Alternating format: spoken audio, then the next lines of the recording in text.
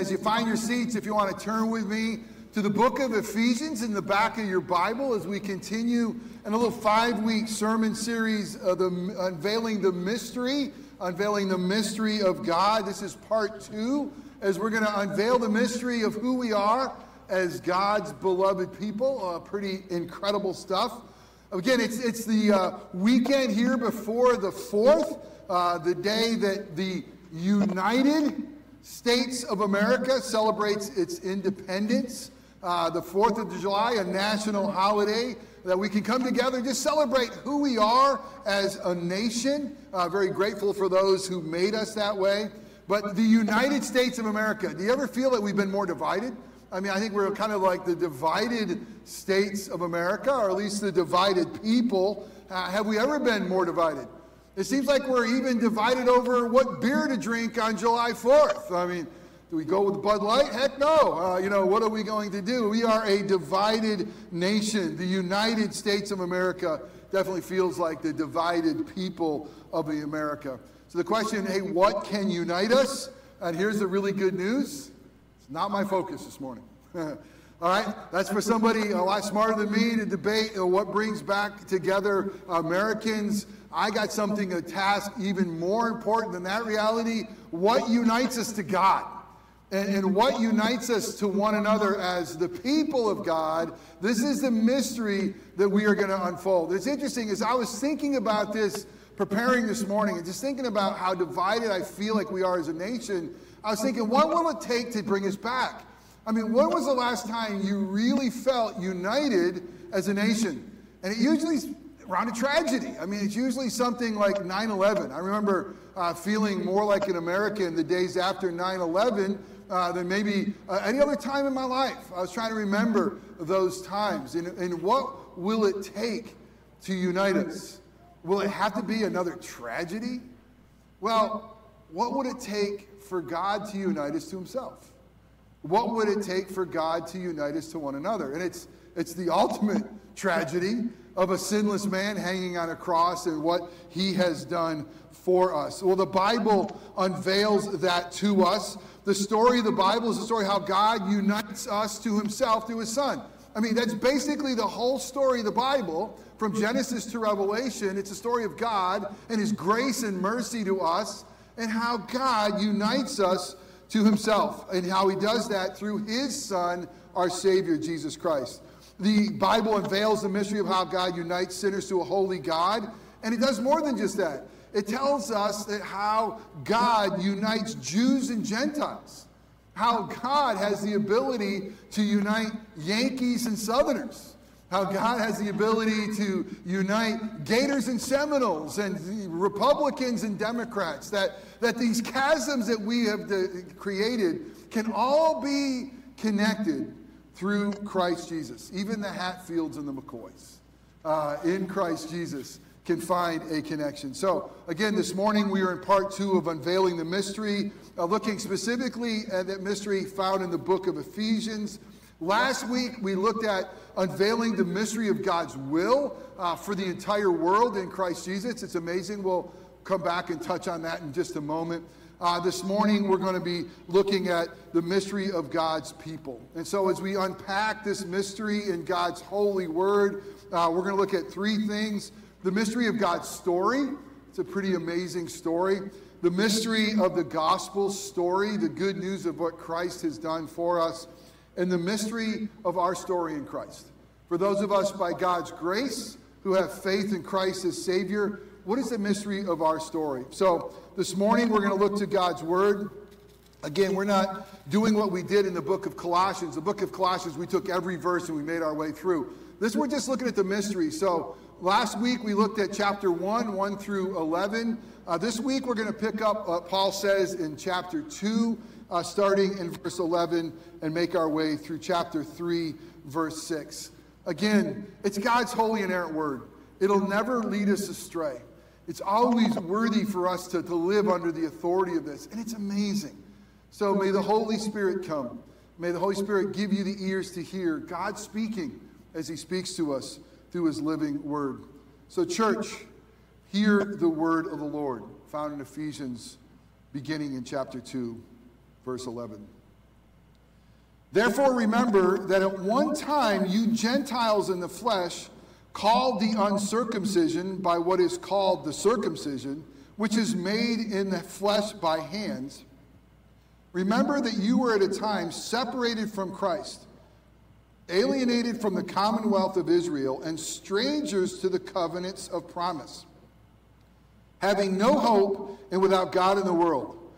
But now, in Christ Jesus, you who once were far off have been brought near by the blood of Christ.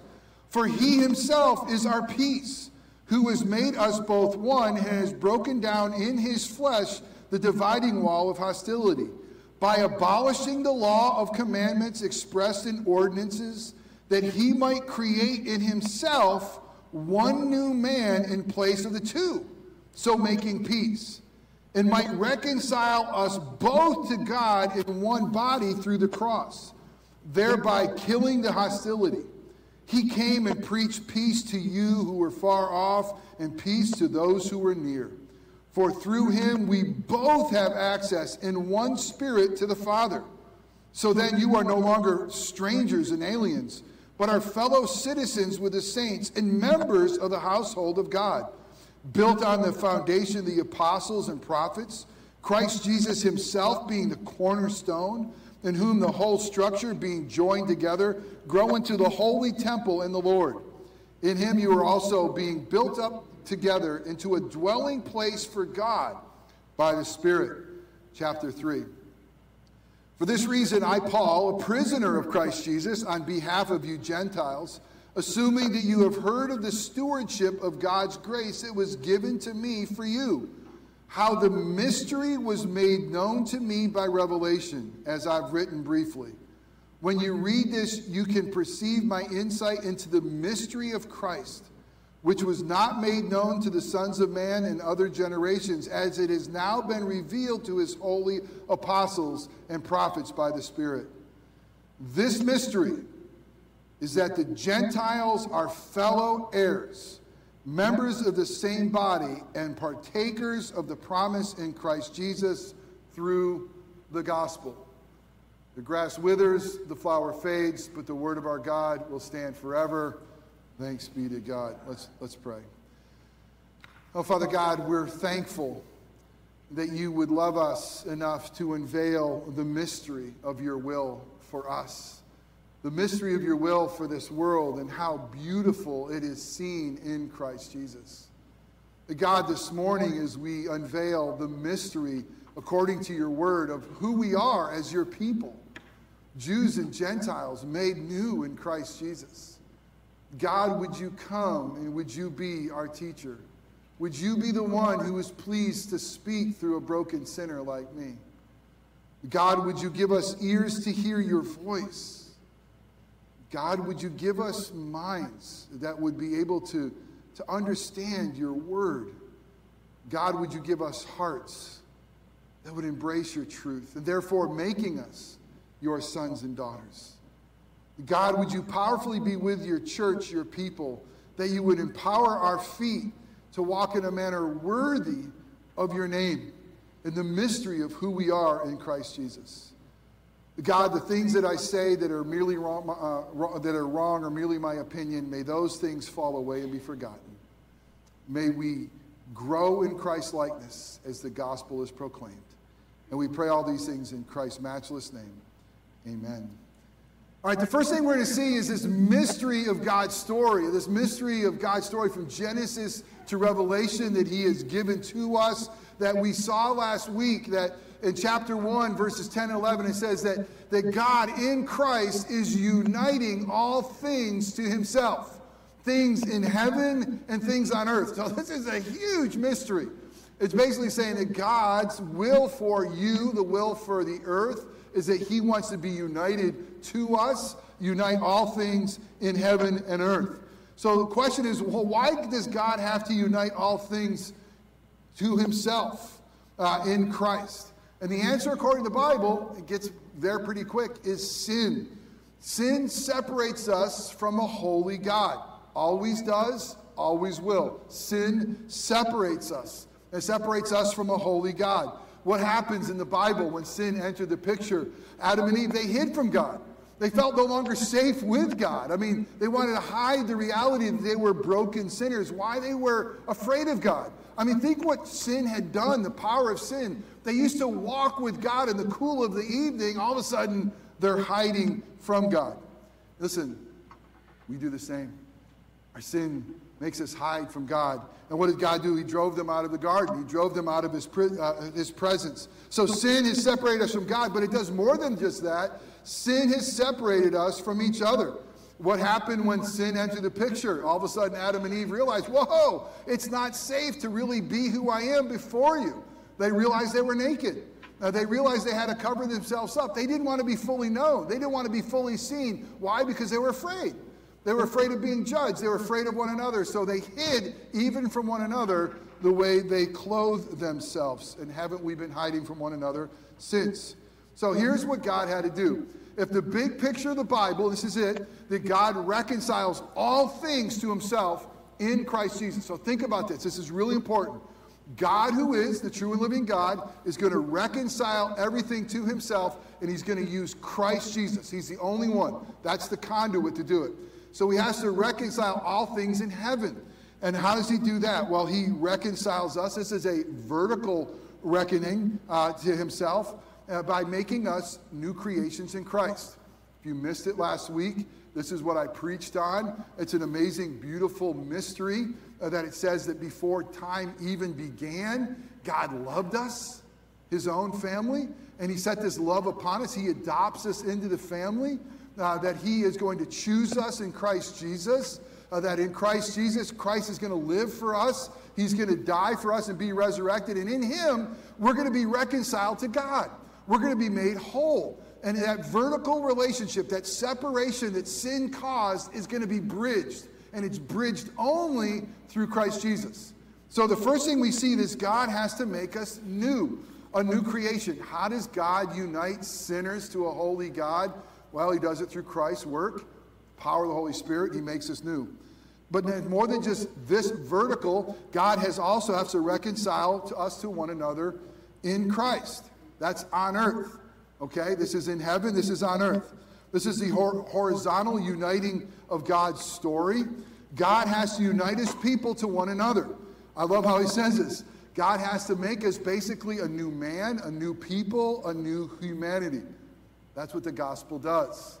It makes us not only new creation in his eyes, it makes us new as a community as well. So that's the mystery of God's story in the big picture.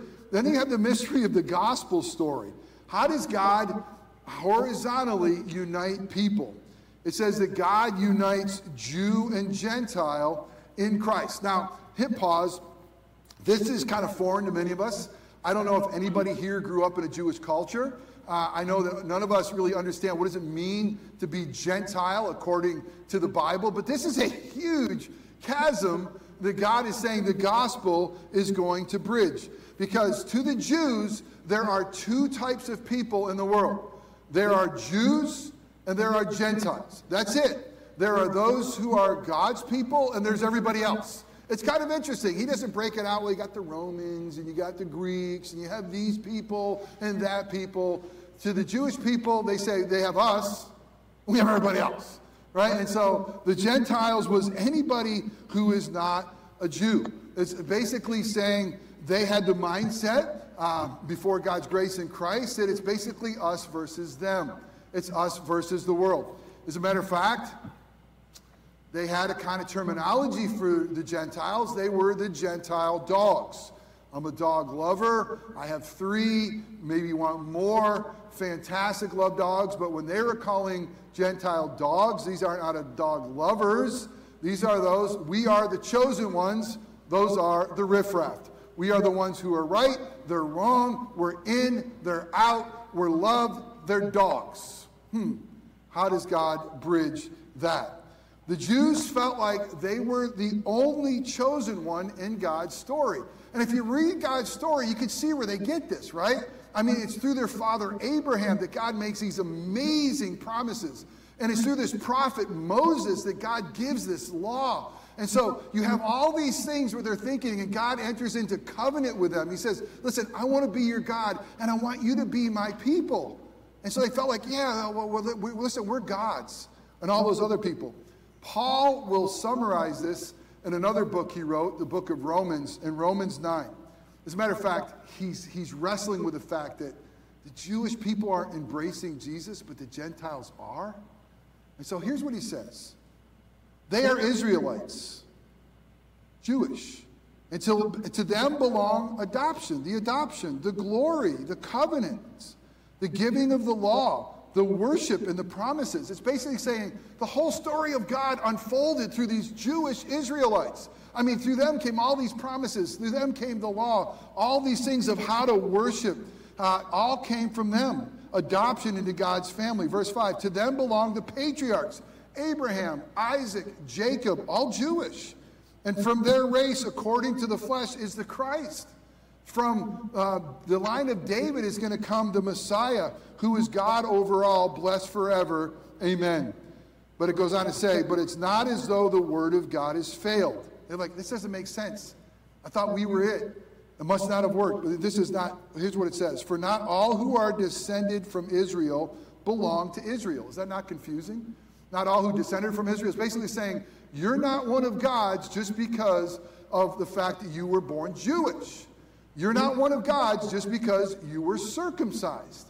You have to have something happening in your heart. You have to embrace God's promises, embrace God's Messiah. That's what will do it. It goes on to say, and not are all children of Abraham because of they are his offspring. But through Isaac shall your offspring be named. This means that it is not the children of the flesh who are the children of God, but the children of the promise who are counted as offspring. So listen, let me try to clean this up. Jewish people will say, clearly, we are the chosen ones. Read the Old Testament. And because we were born Jewish and we had this thing made by hands called circumcision, we're in. And because we're in, we're chosen, we're safe. And all of a sudden, the Gospels gets proclaimed and says, listen, you're not connected to Abraham because you're Jewish or because of circumcision. You're connected because Abraham had faith. He was a man of faith. He believed in God's promises. And God, watch this, this is amazing. God credited it to him as righteousness, not that he was Jewish, not that he was circumcised, but because he believed, because he had faith. You want to be a part of God's family and story? It's one that we believe. God's people aren't God's people because they're Jewish. God's people are God's people because of God's promise to all who believe in God's Messiah, Jesus, all who have faith.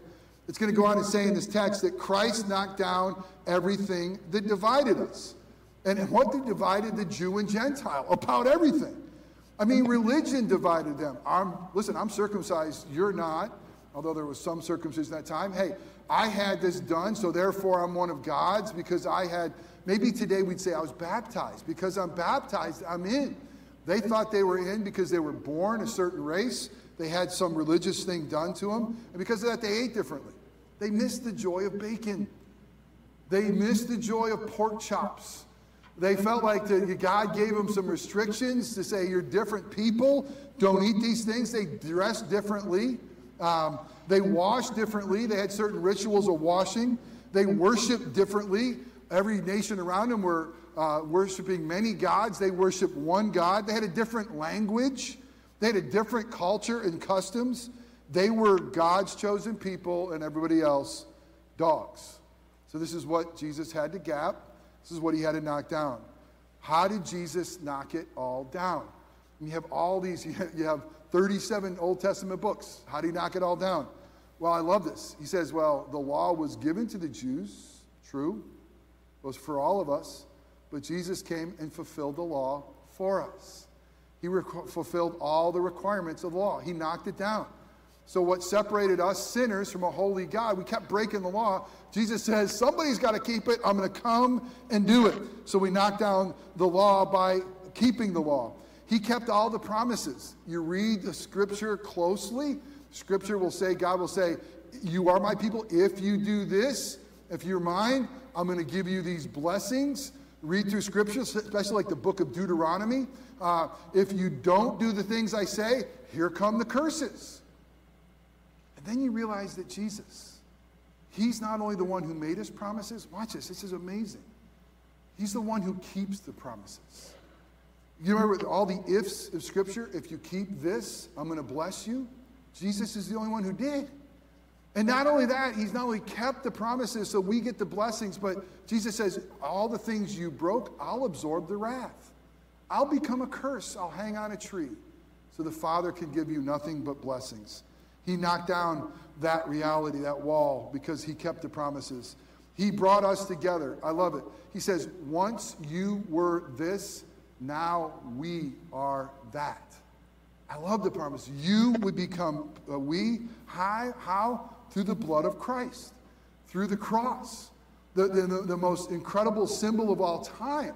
Because watch this, through the cross, vertically, we are made right with God. Through the cross, his atonement for our sins, we can be made right with God, and we can be made right vertically with one another. It's incredible. Christ made us into a new humanity. I love how the Holy Spirit empowers Paul. He says that in Christ Jesus, watch this, he is making one new man out of two. He doesn't say to the Gentiles, I'm making you Jewish. And he doesn't say to the Jews, I'm making you Gentiles. He says, I'm making you into a new humanity. You're mine. I'm making you into the church. I'm making you into the people of God. And this has always been the people of God from Genesis to Revelation who have believed in him. He's made us one. I love that reality. One new man, one in Christ Jesus. We are his, Jew or Gentile, who believes. That's the mystery of what the gospel has done. The gospel unites us to God. It unites us to one another. And then there's the mystery played out in our lives, the mystery of our story in Christ Jesus. It says, if you are his, if you've embraced Christ as your Lord and Savior, here's what it says. It's pretty amazing. We have peace with God. Peace. Holy God, sinful people, redeemed. We have peace with God. Why? Because it says in verse 14, Jesus is our peace. I mean, you can't make it more clear than that. It doesn't just say Jesus is the Prince of Peace. He is. And it doesn't just say that Jesus is the God of peace. He is. He says he's the one who's your peace. You want to have peace with God? It's not about religion. It's not about trying harder. It's not about doing better. It's not about keeping those vows finally. It's about what Jesus has done. Peace is found only in him with God. If you got him, you got peace with God. You don't, you don't. Without him, you can't. Why? Because only in Christ Jesus is the law fulfilled. Only in Christ Jesus is God's wrath absorbed.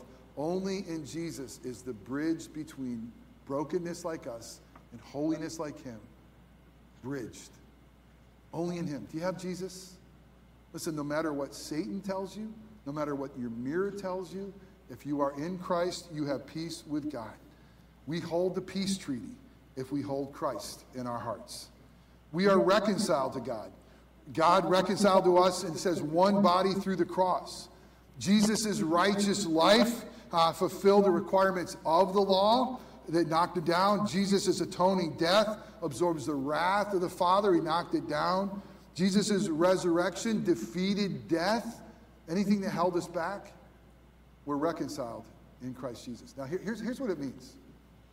Paul says this scandalously well in Romans 8:1. Therefore, if anyone is in Christ, there's no condemnation. There's no condemnation for those in Christ Jesus. Wait a minute, hit pause. All the sinfulness and brokenness, how can holy God who sees and knows all things, how can he say there's no condemnation in me, in you? Because he robes us in Christ. He sees us in Christ. Listen, I live my life and I often lament of what I'm not. I often struggle for the number of times I still wander and am broken. But the gospel of Jesus Christ wants us to focus not on what we are not, but who we are in Christ Jesus. Church, in Christ, you are reconciled to God. God was reconciling the world to himself in Christ Jesus, 2 Corinthians 5 tells us, not counting our trespasses against us. Do you know the joy of being reconciled to the creator of the earth? Do you know the joy of being reconciled with God? Remember, it doesn't come through what we do. It comes from what Christ has done. He's our peace. It doesn't come through religion and morality. It comes from the good news of the gospel. And that's amazing, reconciled to God. We have access to the Father. One of my dearest friends gave to my brother and one of his friends tickets to the Masters. Now, for some of you, that won't mean anything. But for anybody who knows anything about sports, especially golf, you just got like the golden ticket, right? Charlie and the Willy Wonka and the Chocolate Factory. I mean, you get to the Masters. This is the Mecca. This is the holy ground of sports. By God's grace, I've been there. It's an amazing place. But not only did he get him to the Masters, and there's no chance he could get there on his own, he gave him a pass that's called Berkman's Place. And Berkman's Place, they say, is the most prestigious place, the most exclusive Masters hospitality experience you can have. I mean, the whole thing is amazing. But Berkman's Place gives you into this like exclusive place inside of a huge exclusive place. Best restaurants, best food. Condoleezza Rice was there. I mean, all these cool people were hanging out. But the interesting thing is they had no idea what they had. People were coming up to him and saying, how'd you get that pass? I don't know. Somebody gave it to me. You got a Berkman's Place pass? How'd you get that? So they're hanging out with everybody else. Pretty cool still. And they better started saying, like, what is this thing? What is this? Somebody says, you don't know what that is, do you? No, I have no idea. Come over here. You have a pass. You have access to the most exclusive place on these grounds. Go enjoy. They had something they had no idea that they had. They didn't use it until someone kind of, hey, and then, man, everything, woo, this place was amazing. We in Christ have access to the Father. Use it. Because of what Christ has done, filled with the Spirit, no matter where you are, no matter what you're doing, access to the Father. Access. Use it. Pray continually. Be grateful. Quit saying you're not good enough. You're not, but He is. Quit saying that He can't get past what you've done. He has on the cross. You got the Holy Spirit inside you. If you're His and forgiven and free, access to the Father. Use it every day. Enjoy the privileges. We are citizens of heaven. My goodness, am I grateful, and I hope you are too, to be citizens of America, especially on the 4th of July. I know I'm going to celebrate the day by listening to country music, playing cornhole, and probably blowing something up, right? It's what you do. But in Christ Jesus, we're citizens of heaven. Our rightful home is with God. It's not the home of the brave in the land of the free. It's the home of the redeemed. And it's Emmanuel's land. It's God's land. That's where we are. We're children and citizens of heaven, members of God's household. Let me read to this, one of my favorites, 1 John 3. Church, hear who we are in Christ Jesus. Church, see what kind of love the Father has given to you, that you should be called children of God. And that is what we are. The reason why the world doesn't know us is it didn't know Him. Beloved, we are God's children now, and what we will be has not yet appeared. But we know that when He appears, we shall be like Him, because we shall see Him as He is. Have you embraced Christ as Savior? You're loved. And your family. Part of God's household. A place for you. Lastly, we are the dwelling place of God. Now listen, there's no place that God is not dwelling. Scripture will tell us in Psalm 139, we can't go anywhere where God isn't. He's omnipresent, right? But there's a unique dwelling of God's presence with His people. He uniquely dwells and loves us. And that's the story of the Bible. You want to know why God loves us and hanging with us? He starts off in a garden dwelling with His people. When we messed it up and rebelled and we were wandering in the wilderness, He says, build me a tent because I want to wander with my people too. I want to dwell with them in a tent as well. When they get to the promised land, He goes, I want to be there with my people. Build me a temple. I'm going to uniquely put my name there. I mean, that was amazing. But all that foreshadowed Jesus. John chapter 1 says that the Word of God, Jesus, became flesh. And watch this, He dwelt among us. He pitched a tent. Why? So we could forever dwell with Him. It's amazing. If you're his, the Holy Spirit dwells with us. We are the dwelling place of God by the Spirit. This 4th of July, celebrate the United States of America, but today and every day, celebrate the mystery in Christ. That we are united to God and united to one another in Christ Jesus. Amen? Let's pray. Father God, wow, what a mystery. Holy God could love sinners enough to unite us to yourself. At great cost to yourself. You didn't just wink and make this happen or wave a magic wand. You had to send your son into a dark and dangerous, broken world to rescue us. And to rescue us, it cost him everything. It cost him his life. He had to lay his life down for his sheep so that we could find life in him and life abundantly. God, we thank you for your grace. We thank you for your love. We thank you for the work of your Son. We thank you that you've given us your Holy Spirit. We thank you for the access we have to the Father, the greatest badge ever, that we can come to the God who is. We thank you that it's not by the work of our hands, it's not by our religion, it's not by our righteousness, it's by your grace and mercy and the work of your Son. God, we're yours and we're loved.